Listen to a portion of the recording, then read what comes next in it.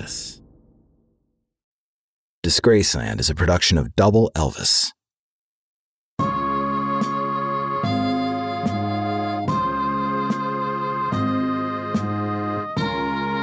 The stories about the Beatles are insane.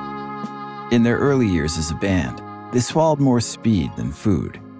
They inspired a generation and provoked insanity, driving one fan to slash a hotel maid to pieces when she wouldn't disclose which rooms the band were staying in. They pulled America, an entire country, out of a deep state of mourning and skyrocketed youth culture into a new era.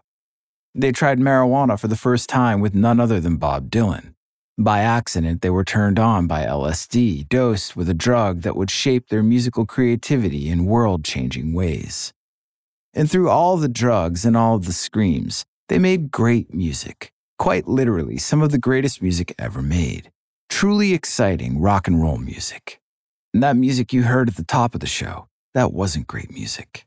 That was a preset loop from my Mellotron called Oompa Pantomime, MK2. I played you that loop because I can't afford the rights to Love Letters in the Sand by Pat Boone. And why would I play you that specific slice of heartbreak cheese? Could I afford it? Because that was the #1 song in America on July 6, 1957. And that was the day that John Lennon and Paul McCartney met, sparking a friendship that would change popular music forever. On this, part 1 of a special 2-part episode, pep pills, dosing dentists, violin-obsessed fans, and 4 lads who shook the world with excitement, the Beatles. I'm Jake Brennan, and this is Disgraceland.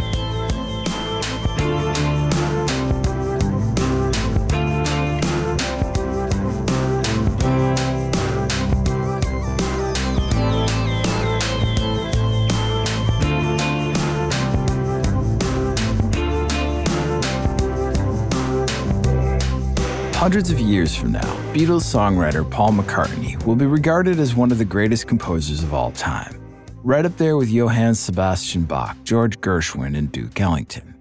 Paul McCartney enjoys the reverence of genius songwriting peers like Brian Wilson and Paul Simon, as well as respect from stellar next-generation icons like Bruce Springsteen and Bono.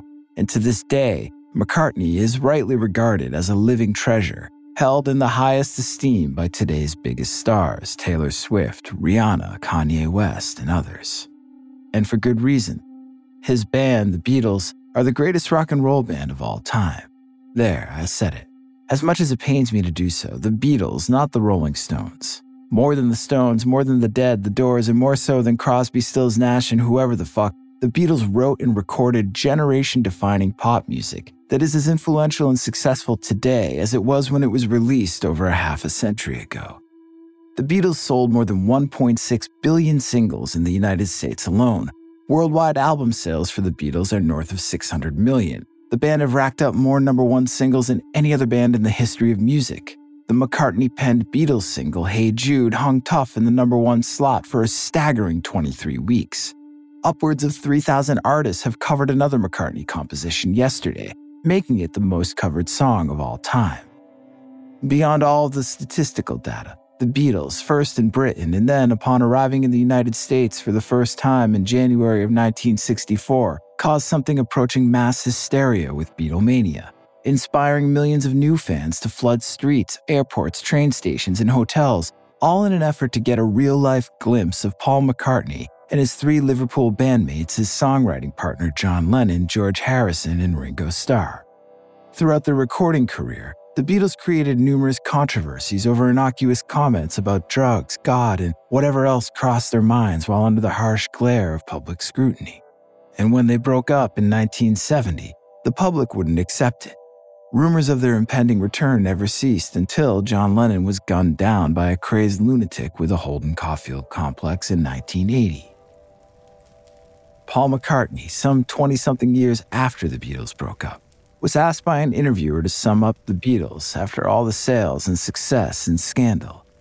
McCartney, perhaps with a tinge of false modesty, but accurate nonetheless, told the interviewer that when all was said and done, quote, the Beatles were always a great little band. Nothing more, nothing less. Who knows what he was actually thinking when he gave that answer, but I like to think that it was more than nostalgia. There is an intoxicating type of excitement a band enjoys upon their earliest ascent. It is unlike anything else. This excitement happens for most bands of any notoriety, even bands you've never heard of but who put themselves on a track toward success or stardom. Of course, most of them never make it, but still, that feeling during their initial rise cannot be denied. It's real and it's palpable, heady, addictive.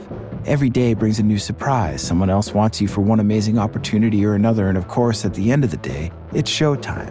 When you take the stage to deafening applause and set off a new type of energy with your playing that is somewhere between sexual ecstasy and godliness. This isn't hyperbole, it's common. Bands spend their careers chasing this feeling, trying to relive it. That early excitement cannot be beat, and again, this feeling isn't reserved just for bands that go on to be famous. Bar bands, even cover bands, experience some level of this type of excitement. So imagine what this type of excitement was like for the Beatles. Imagine what Paul McCartney was really getting at when he said that the Beatles were always a great little band, nothing more, nothing less. It's a type of excitement that you and I will never really know.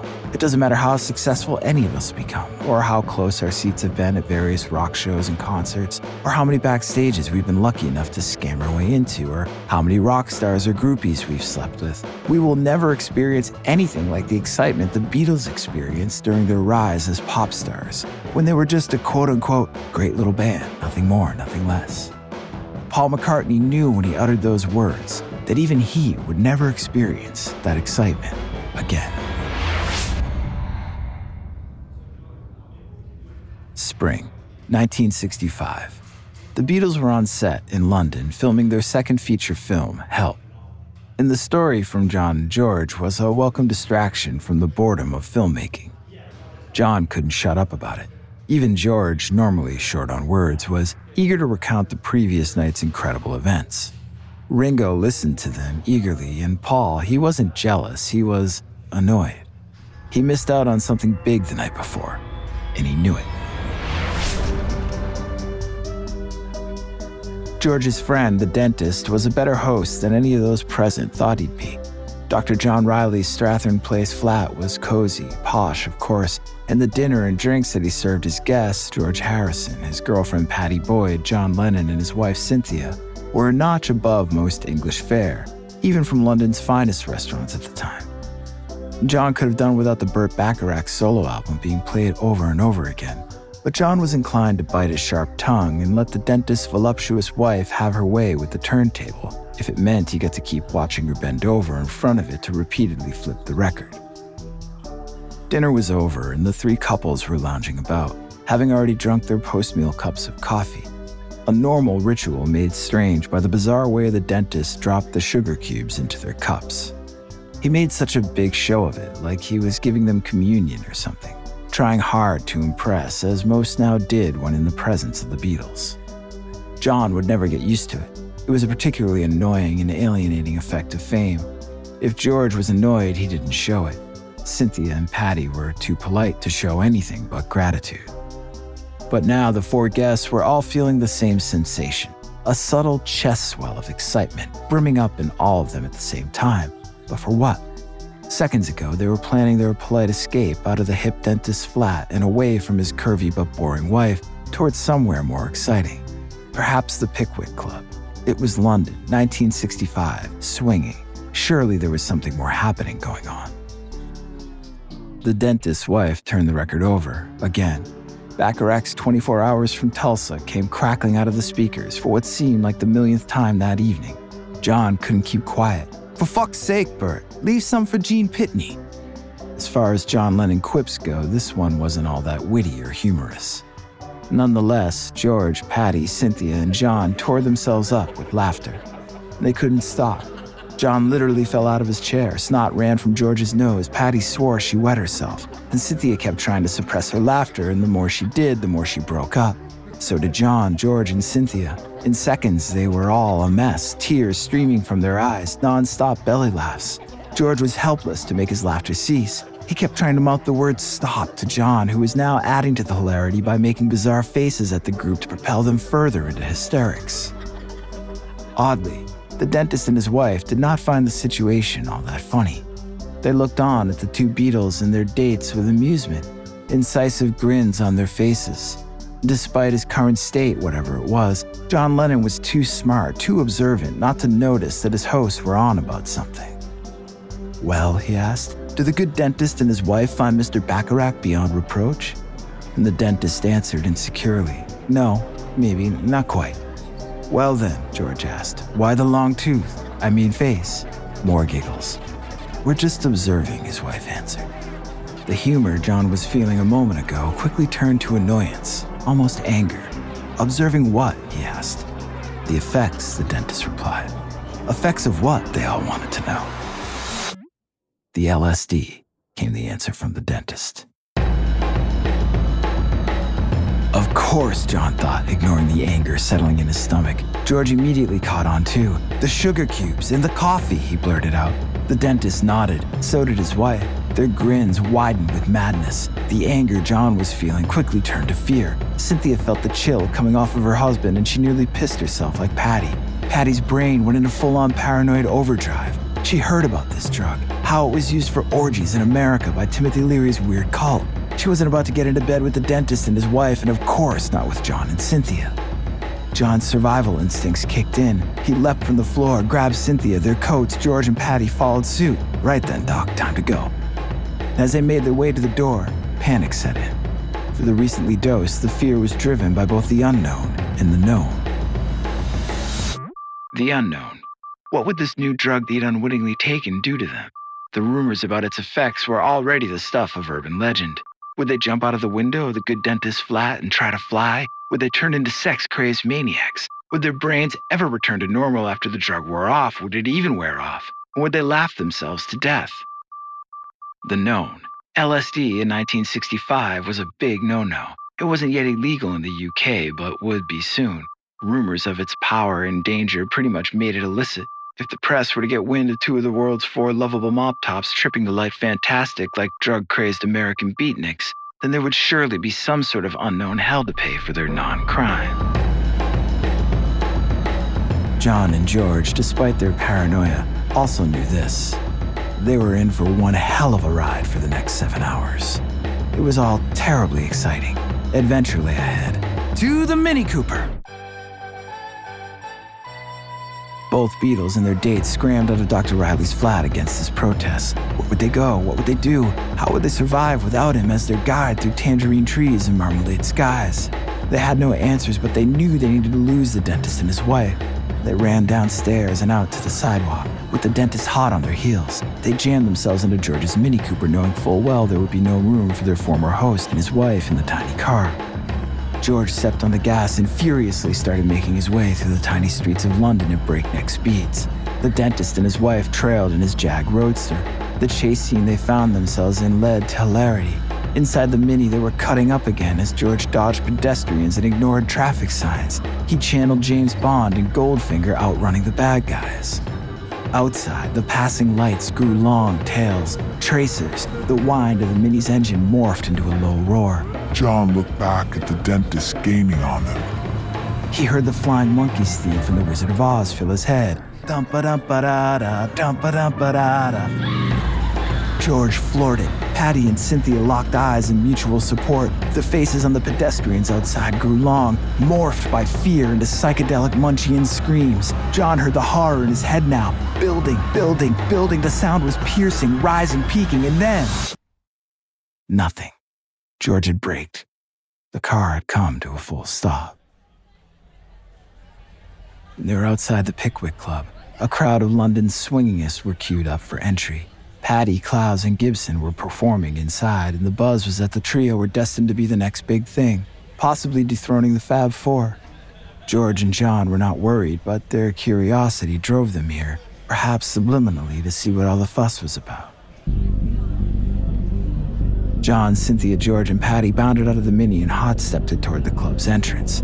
Cynthia spotted the dentist Jag rounding the corner and beelining it toward them. They moved faster. The crowd recognized them and despite their hipness took their cues from last year's A Hard Day's Night and started to swarm the two couples who bulldozed their bodies into the assembling mass and further toward the entrance.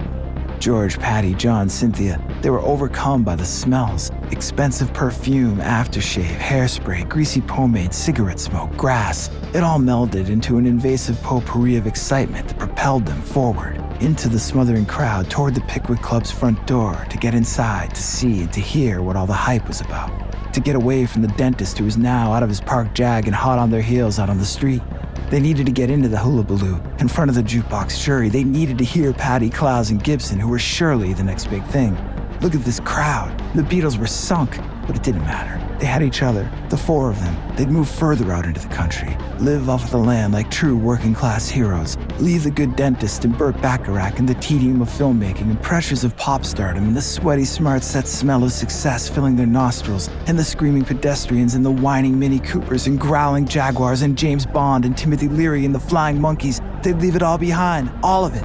They just needed to get away from the wicked dentist and his boring wife and through this crowd and inside the Pickwick Club to hear Patty, Clowes, and Gibson and accept their fate, grab their tails, tuck them between their legs, and head out into oblivion to never be heard from again.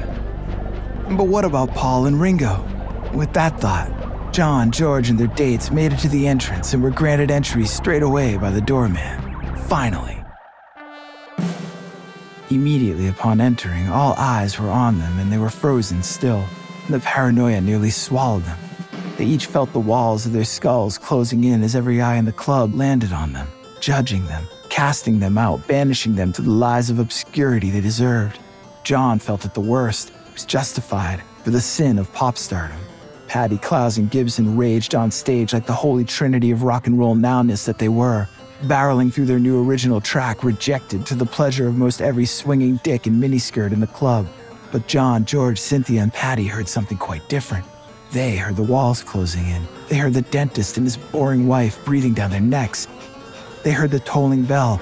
Time to go. They heard Paul and Ringo in their heads berating them. They heard their future calling. There was music to make after all. Patty, Clowes, and Gibson, this wasn't music. This was a Brian Epstein PR stunt masquerading as music.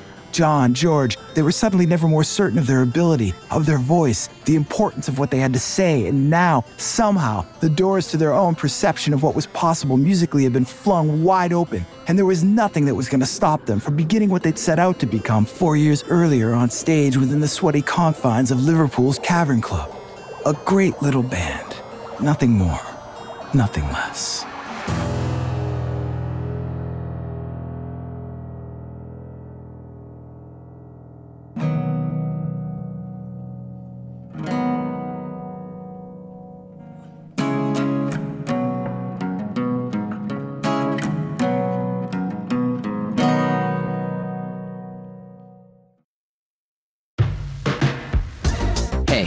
Do you love bad movies? I'm talking about movies where Jason Statham saves the day, or a Lifetime thriller about a killer flight instructor, or basically anything made in the 1980s that was set in the not-too-distant future. Now, if all of that seems up your alley, then you are going to love the podcast, How Did This Get Made? I've been listening to this podcast, it seems like, for forever, and I keep going back to it because it is hysterical. Every episode, comedians Paul Scheer, June Diane Raphael, and Jason Mantzoukas dissect the best, worst films ever made and their often bizarre production stories. Some of you guys are going to know Paul, June, and Jason, the host, from many of their appearances in films, animation, television, on stage, these improv, these guys are great comics, and they're just funny as hell, and these episodes are hysterical.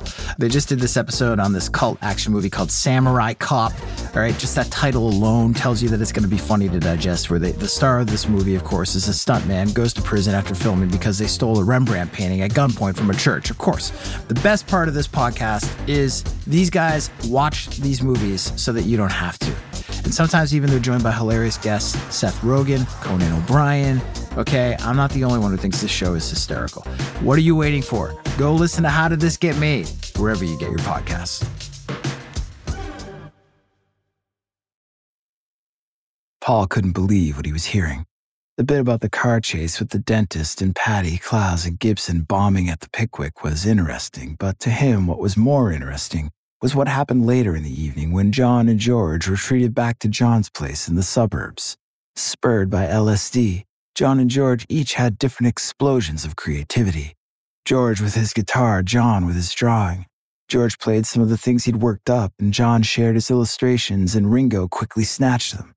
Paul was less moved by the output and more inspired by the excitement in his bandmates' retelling of their separate creative experiences. And Paul wanted in. This had been brimming for some time, the promise of creative expression beyond their wildest imaginations through the use of illicit drugs. At first, back in Hamburg and then in Liverpool, they were aided by the pills, but the creative possibilities through drug use didn't emerge until a year ago when they were introduced to Bob Dylan. America, August 1964. The screams never stopped. Neither did the police sirens, at least not when they were outside the hotel. It was screaming from the lobby to the car, screaming from the car to the venue, screaming non-stop while they played on stage, screaming from the stage to the exiting vehicle. At Forest Hills Tennis Stadium, thousands of screaming fans watched their beloved Beatles exit the facility, this time in a helicopter, chopper blades a welcome respite from the screams. And there were more screams heard when the band transitioned from their helicopter to the armored truck to taxi back to their hotel. And when they arrived at New York City's Delmonico Hotel on Park Avenue and 59th, they were, of course, greeted by more screaming fans. And the Beatles sprinted inside through the service entrance and were met yet again with more screams. Once upstairs and into their adjoining suites, the screams were replaced by barely muffled excitable murmurs from the awaiting groupies assembled by their road manager, who had put the girls to work ironing the boys' clothes. It was intense and exciting. The pills kept them one step ahead of the fans, and there was no time to reflect on the insanity of it all. The pressure was non-stop and the success unprecedented. And they were bigger than Elvis, bigger than Sinatra. Soon they'd make the mistake of believing they were bigger even than Jesus. But despite their fame, they weren't as experienced as Zimmerman. Bob Dylan's entrance into the inner sanctum of Beatlemania was negotiated by a friendly journalist, and while a sizable amount of Americans worried about the Beatles corrupting the American youth, Bob Dylan worried about corrupting the Beatles. Possession of marijuana in New York City in 1964 was a serious offense. It was a serious offense anywhere in the USA under mandatory federal sentencing laws that carried 2 to 10 years and penalties up to 20 grand for possession.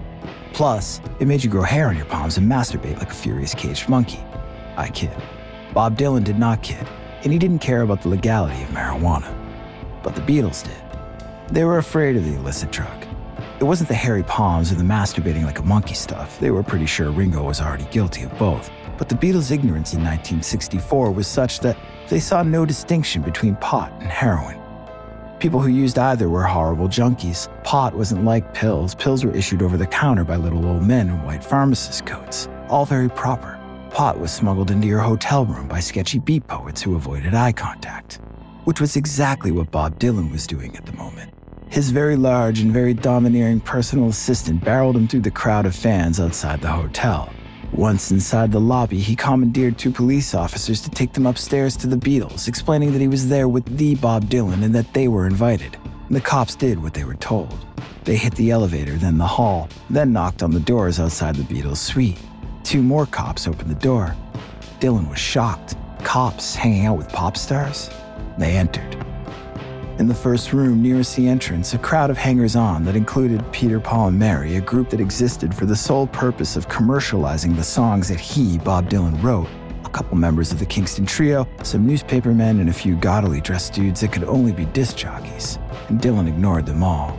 His assistant kept him moving. Through the adjoining rooms and back into the Beatles' personal suite, where they alone were relaxing post-show with their manager, Brian Epstein. The introductions were awkward. Drinks were arranged, pills were offered. Dylan refused and offered some pot instead. All 4 of the Beatles' faces went blank. Brian explained that just wasn't the sort of thing that they did.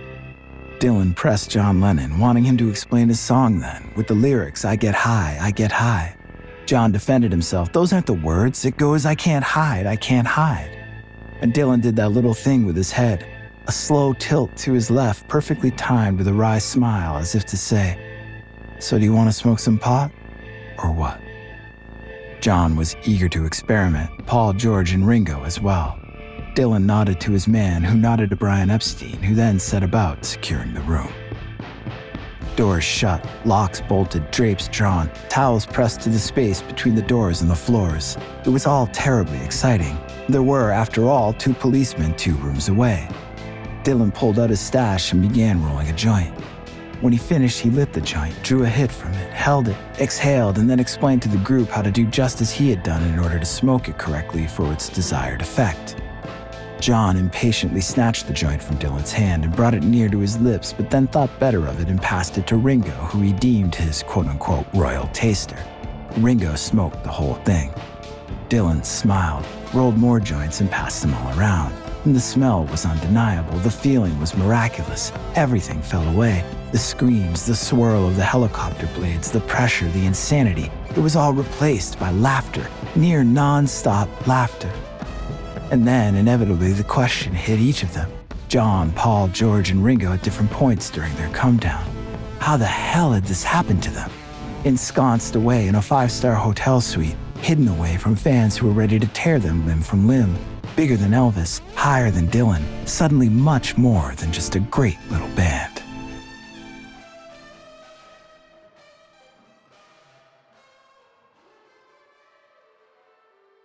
We'll be right back after this word.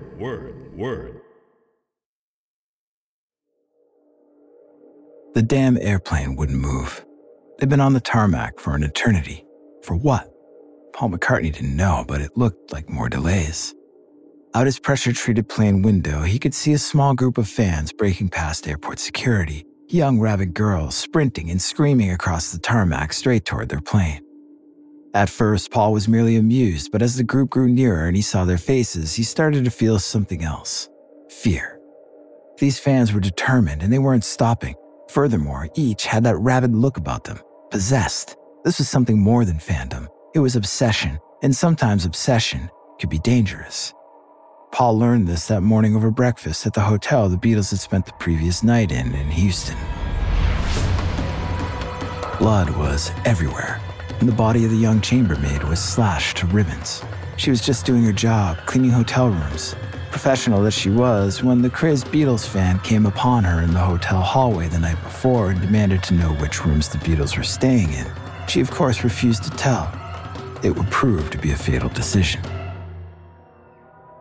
Whatever emotions Paul McCartney had over the incident, they now took a back seat to the matter at hand. The handful of crazed fans climbing all over the plane, trying to violently gain entry to smother their Beatles. And they pried at the door, they smashed Coke bottles at the windows. They of course screamed and then screamed some more until airport security ultimately pried them off and the Beatles plane was allowed to finally taxi toward takeoff.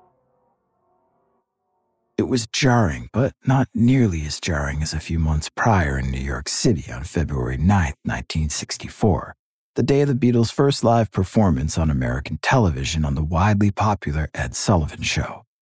It was a performance that would be seen by an incredible audience of 73 million people. 73 million people. At a time in American history when the entire country's population was roughly only 189 million. Meaning that more than a third of the entire nation watched the Beatles' performance. Whatever hope the country had for its future, it was shot down by an assassin in Dallas 2.5 months prior on November 22, 1963. America's Prince, President John F. Kennedy, was taken out, and so too were America's hopes and dreams. That December was bleak. America mourned. But on December 10th, CBS Evening News aired a 5-minute piece about a new phenomenon from England called Beatlemania. 4 kids with long mop-top hairdos who were creating a sensation with driving backbeats and undeniable hooks. Their first U.S. single, I Wanna Hold Your Hand, was released in the States on December 26, 1963, and it was an instant hit, selling so many copies in its first 3 days of release that the Beatles' U.S. record label Capitol Records had a contract with competitors Columbia and RCA Records to press copies of the single to keep up with demand. And by the time the Beatles hit the stage at CBS Studio 50 in Times Square that night for Ed Sullivan's audience, Americans far and wide were poised to be wrapped on high. Certainly, America's youth were paying attention. Juvenile delinquency in New York City in 1964 had nearly doubled over the 10 years prior. Baby boomers were coming of age, and they were violent and angry in their adolescence. But on that night, They say that crime stopped in New York City, at least crimes committed by those under 18. And there were no hubcaps being stripped off of Bonnevilles and Bay Ridge, no purse snatchings in Forest Hills, no muggings in Harlem, no rapes, no rumbles in the park. The streets were dull and quiet that night, but living rooms were alight with the look and the sound and the excitement of the Beatles.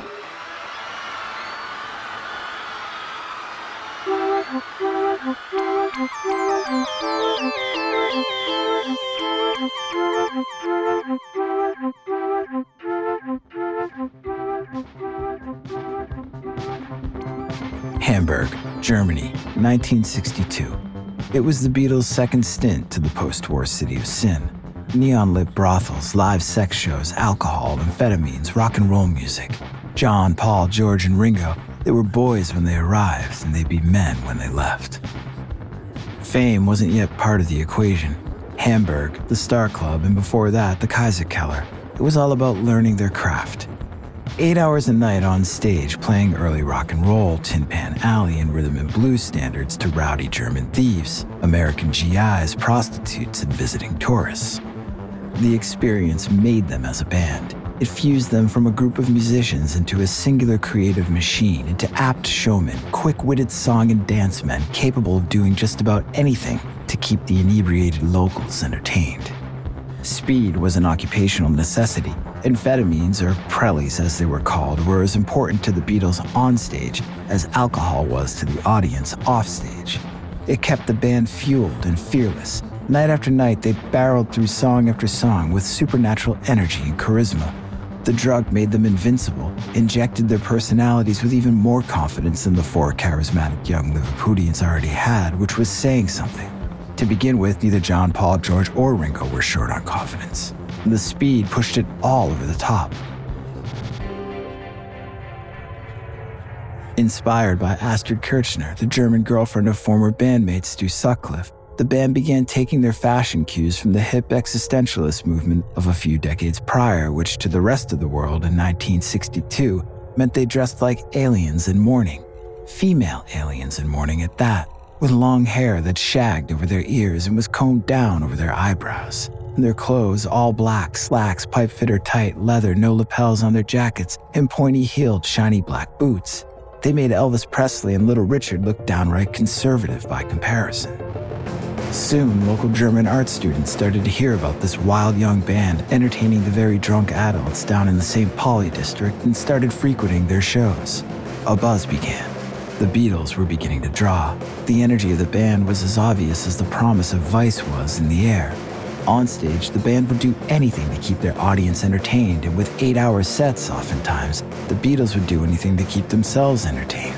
Perhaps more than any of the other band members, the speed fueled John to extreme ends. One night, John Lennon emerged on stage at the Star Club naked, with his little Winston hanging out there for the world to see and a toilet seat hanging around his neck. John Nazi goose-stepped across the stage and Sieg-heiled the German audience for added insult. Half the crowd was uncomfortable and the other half in hysterics, but most important, John cut himself up, as well as Paul, George, and Ringo. The long nights made for short mornings, and Sunday mornings for John Lennon were the worst. The band's living quarters were next to a Catholic church, and that tolling bell for Sunday Mass was beyond annoying. And for what? To remind the repressed nuns that it was time for church? It was Sunday morning, for Christ's sake. Didn't they already know? Couldn't they set an alarm? John would show them. His balcony was on the second story, just above the nuns' path to the church. If the Catholics were going to disrupt his sleep, then he was going to disrupt their commute. He filled condoms with water and bombed the nuns as they made their way to Mass, and one morning, while particularly annoyed, he urinated on the nuns' uniformed heads from his balcony. It was a total lack of respect. The only thing John Lennon respected, and the only thing the young Beatles cared about, was music, rock and roll. That backbeat, the jumped-up jangle of the guitars, the driving rhythm and all that shouting, the response from the audience, the looks from the women, the constant promise of sex, the constant threat of violence, the speed, the drink, the laughs. It was all highly addictive, and it was a conduit to the world beyond the dreariness of Germany, to the promise of America, to the excitement of Elvis Presley and Little Richard and Buddy Holly, Rock and roll, the feeling it gave John, Paul, George, and Ringo, it coursed through them. It was electric, more exciting than sex, and had been that way as far as they could remember, even before Hamburg, going back to their earliest days in Liverpool.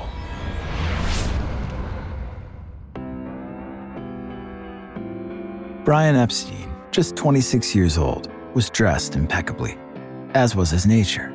Youth would not get in the way of his ambition. He was destined to something beyond managing his family's North End music shop on Walton Road in Liverpool. The group he'd heard about, the one the handsome teenage boy with the dirt beneath his fingernails had requested a single from in his shop, a single that it turned out didn't really exist yet, had better be worth the trip to this godforsaken piss and vomit-stench seaside section of Liverpool. His smart leather shoes were spit-shined before this journey and were now mud-splattered and soiled beyond saving. Garbage was strewn about the ground, old produce from the fruit factory and discarded newspaper littered the cobblestones beneath his feet. It was so unevenly set that each new footfall brought a new type of pain to his lower back. Men shouted in thick, ugly working-class accents as they unloaded trucks outside of merchant shops. The sound of their rough voices gave him a charge that he subconsciously suppressed. The menacing squawk of the seagulls, the cops barking out orders on their beat, cars racing through tiny roadways en route to God knows where with such haste.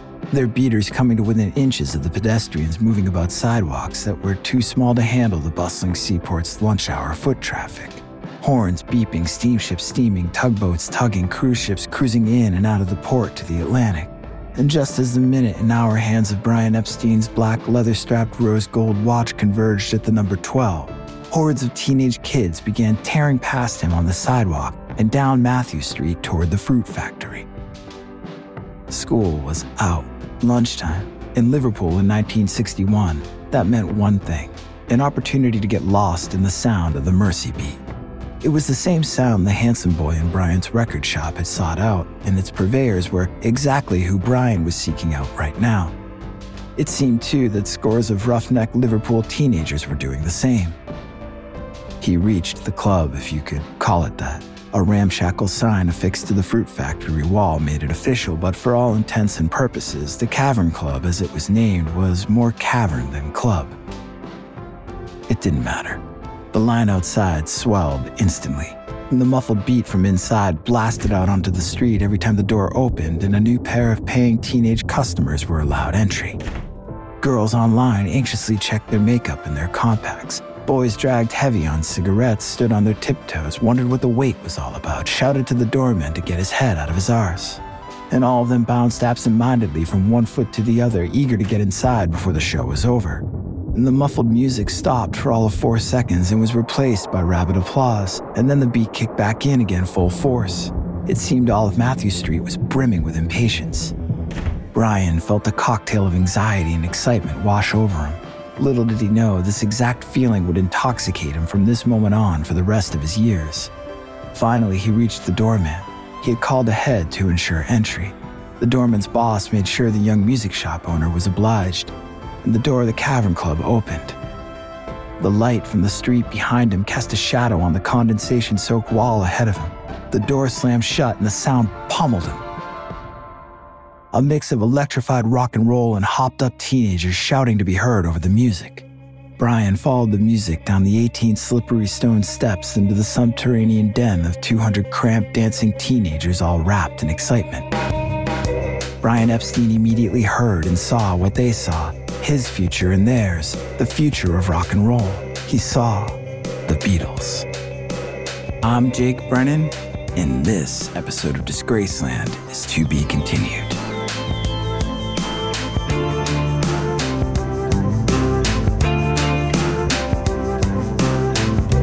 Disgraceland was created by yours truly and is produced in partnership with Double Elvis. Credits for this episode can be found on the show notes page at disgracelandpod.com.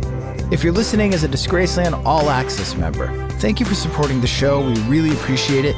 And if not, you can become a member right now by going to disgracelandpod.com/membership.